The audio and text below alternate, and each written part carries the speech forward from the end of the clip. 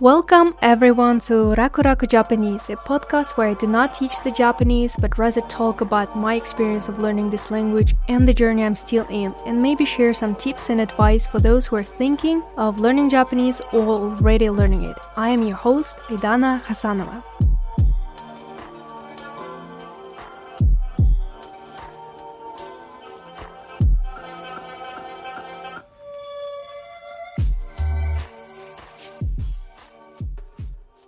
This is our very first podcast. Welcome everyone on board. Today, I want to share my own journey of learning Japanese from the very beginning up until this moment. How I started learning it, what I did first, what I did next, what is my strategy now, my motivation, and so on.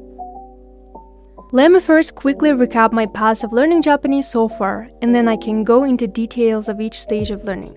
Currently, I'm a junior university student majoring in applied mathematics. I live in Kyrgyzstan, so my native language is Kyrgyz. I also speak fluently in Russian and English. I started learning Japanese in July of 2022.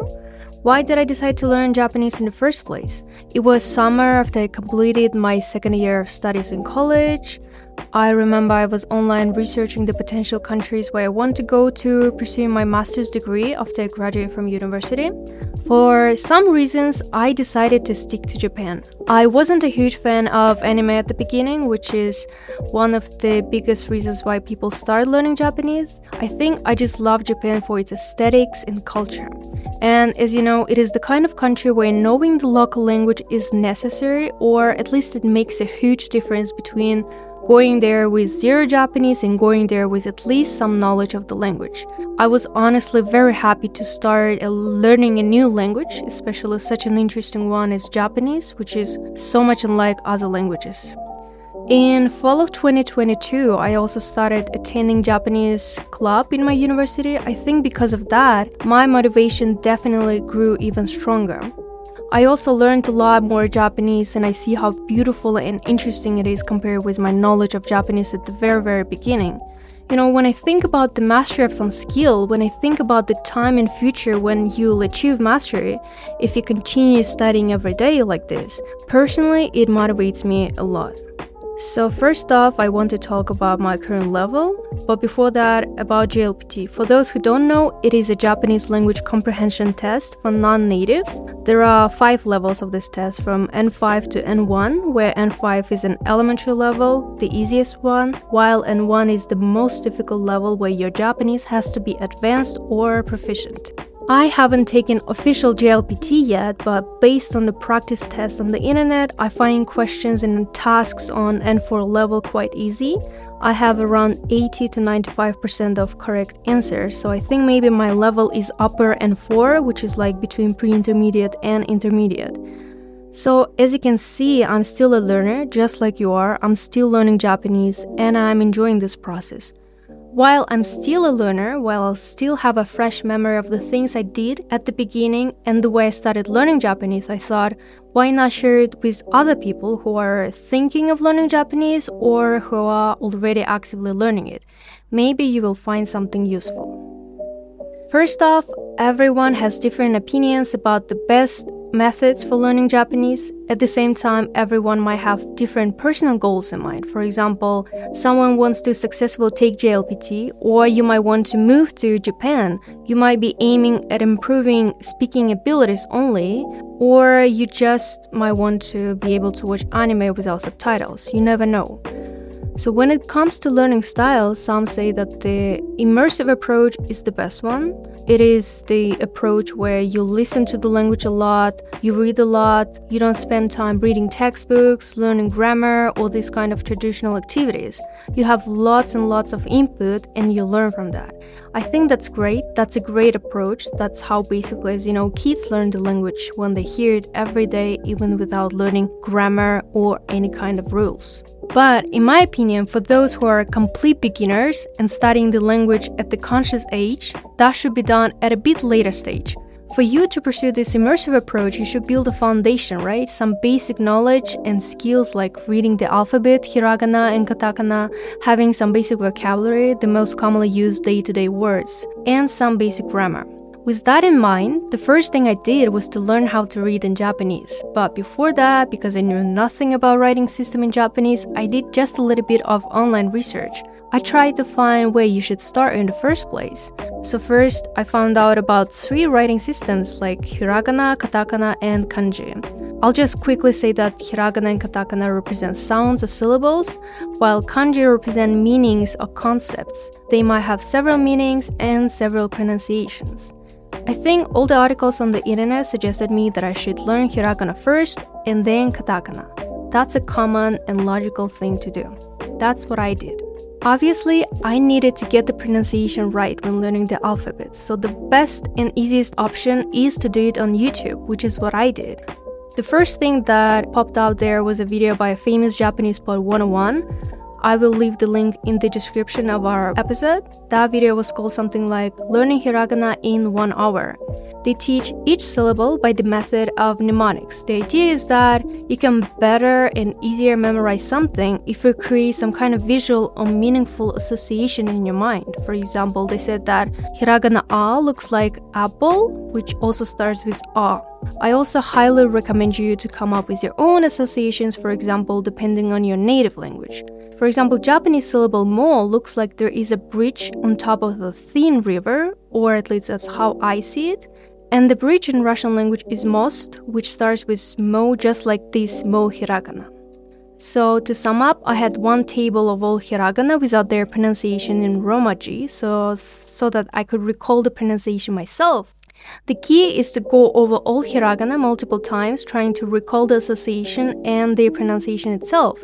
That's how basically I could memorize all of them. Create association and recall them many times when you see them. The next day, I went on to learn katakana. I basically used the same method. There is a similar video by Japanese poet 101. The only exception was that this time it was a little bit easier because some katakana look just like a simplified version of hiragana. So it took me 2 days to somehow memorize hiragana and katakana, but of course, it doesn't mean that I could immediately read words fast or not make any mistakes. At the beginning, I was a very slow reader, but it's okay because everything will come with practice. One mistake that I made that you shouldn't make is reading in Romaji, which basically means that the Japanese words will be written in Latin script, like, for example, English. As soon as you learn Japanese alphabet, try to read in hiragana as much as possible. Even if Romaji seems so attractive and easier to read, try to always choose Japanese script. First off, it will help you gain speed. The more you read, the faster you will get. Also, when I learned a new word, I used to write its pronunciation in Romaji because it was easier and not in hiragana. So don't do it. Immerse yourself fully into the language. Write the pronunciation in hiragana, which shows a more accurate pronunciation than, for example, Latin script. Alright, now as we learned how to read, the next step I did is build some basic vocabulary, day-to-day words like I, person, friend, school, or verbs like to eat, to go, to do, and so on.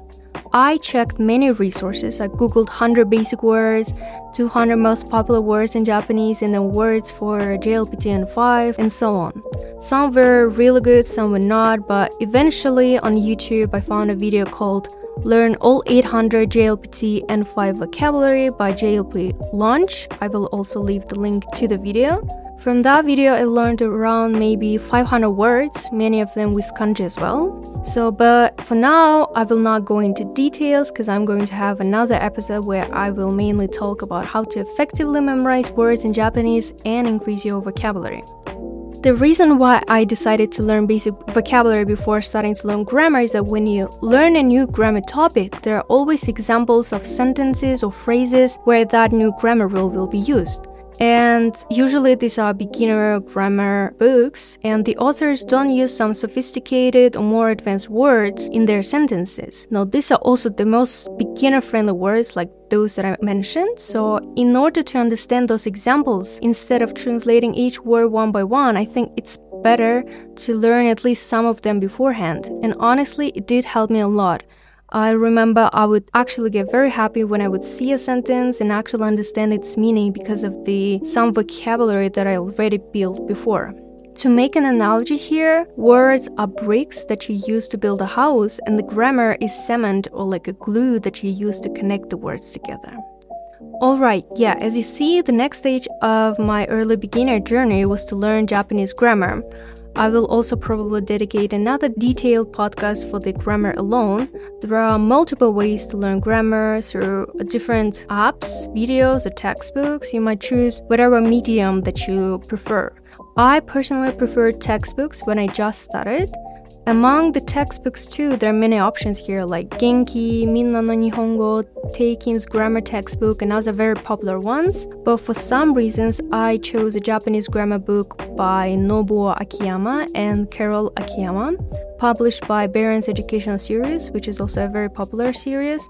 I learned the most important basics of Japanese grammar there, like first of all, sentence structure in Japanese language, most important particles, 2 types of verbs, also verbs plain and polite forms, conjugations of verbs, and so on. That textbook was crucial in my early experience of learning Japanese. However, the major drawback of that book is that it uses Romaji, and I already told you why it's not the best idea. But overall, the book was very helpful.